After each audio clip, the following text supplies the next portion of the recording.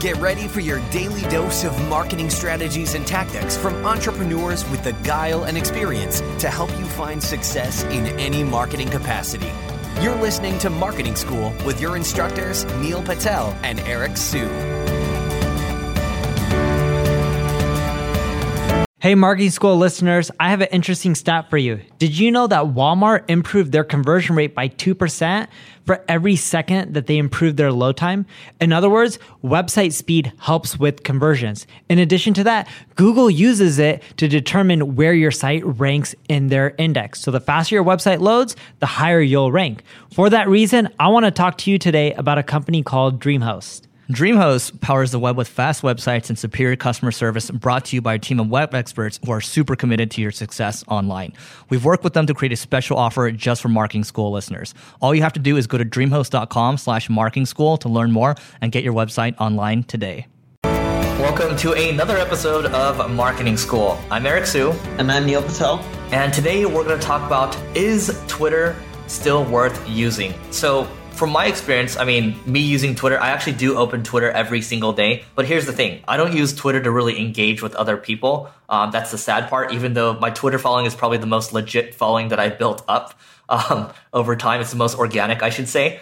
And I really only use Twitter at the moment. I use search.twitter.com to see how people are kind of searching for things or to find certain people. But more than anything, I really use it for news. So I have certain lists that I've curated, right? I follow venture capitalists, I follow founders, and then I follow SEOs, for example, right? So I'll read those every day, and I'll basically go through the headlines and I'll save. Tweetbot has an integration with Pocket, which is what I use for reading news later. Believe it or not, that's still helpful from a marketing perspective because I'm saving headlines that I actually engage with, that I think are helpful. So that does influence how I create my headlines moving forward. And the other thing is the stuff that these people are sharing. These are really smart people that I've curated over time. So I'm getting the best unfiltered information, because if these guys are sharing this information, chances are, they vetted it. And if anything, they feel like it's going to make them smarter for sharing it. So I do want to read it too.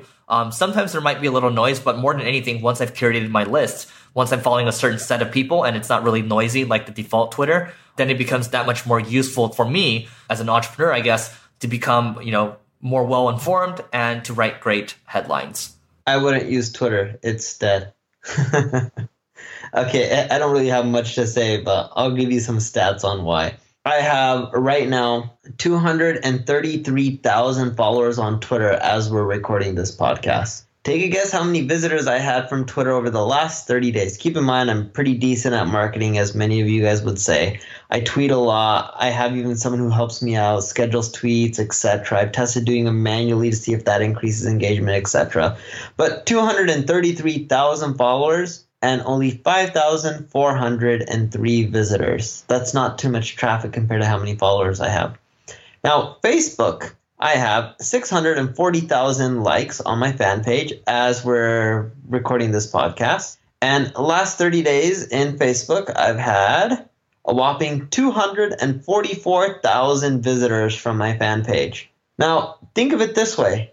Twitter, I said, what was the numbers? Let me load up the Twitter tab. That's 233. So 233 divided by, let's see, 5,000 visitors divided by 233. So roughly 2% of my, and I know Twitter traffic's coming from other people tweeting, etc. But just if you look at just basic follower count, 233,000 followers, roughly 5,000 visitors. So out of however many followers you have, if you're really aggressive like me, roughly 2% of your followers will become visitors each month. All right, Facebook. 640,000 visitors or 640,000 fans. Visitor count is 244,000. So 38% of your Facebook fans will roughly turn into visitors. I know the math doesn't always work exactly like that. There's other things like other people could be sharing, tweeting, whatever it may be, liking. But if you're doing the basic math, 38% of your Facebook fans will become a visitor.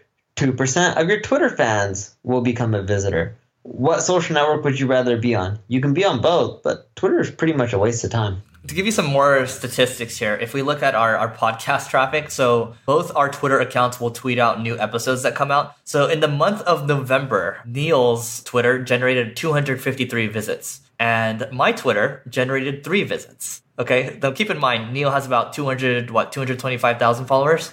Wait, I really generated 250 visitors from my Twitter account? That's it? That sucks. Right? And then in December, it was even worse. It was 228. But hey, guess what? I doubled mine. I went from 3 to 6. So Twitter, I mean, if you're trying to generate traffic from it, probably not the best use of your time. But I will say, again, if you're trying to generate news, if you're trying to generate content ideas, Twitter is still relevant. I just don't know how much more relevant it's going to be, the next couple of years. The one thing I will say, though, for Twitter is they are trying to make, they're trying to take a stab at the live game. They did buy Periscope for its live streaming. They just allowed the ability now, if you use the Twitter native app, you can actually live stream from your Twitter app. So to Neil's 223,000 followers, Neil might even test it, or he might try a stream to, those people, because you don't need to be forced into a Periscope account anymore. So that might be, a saving grace, but I haven't heard anything about it, which means, not many people are talking about it. So the sad thing is Facebook's just crushing everyone right now with Instagram and Facebook Live.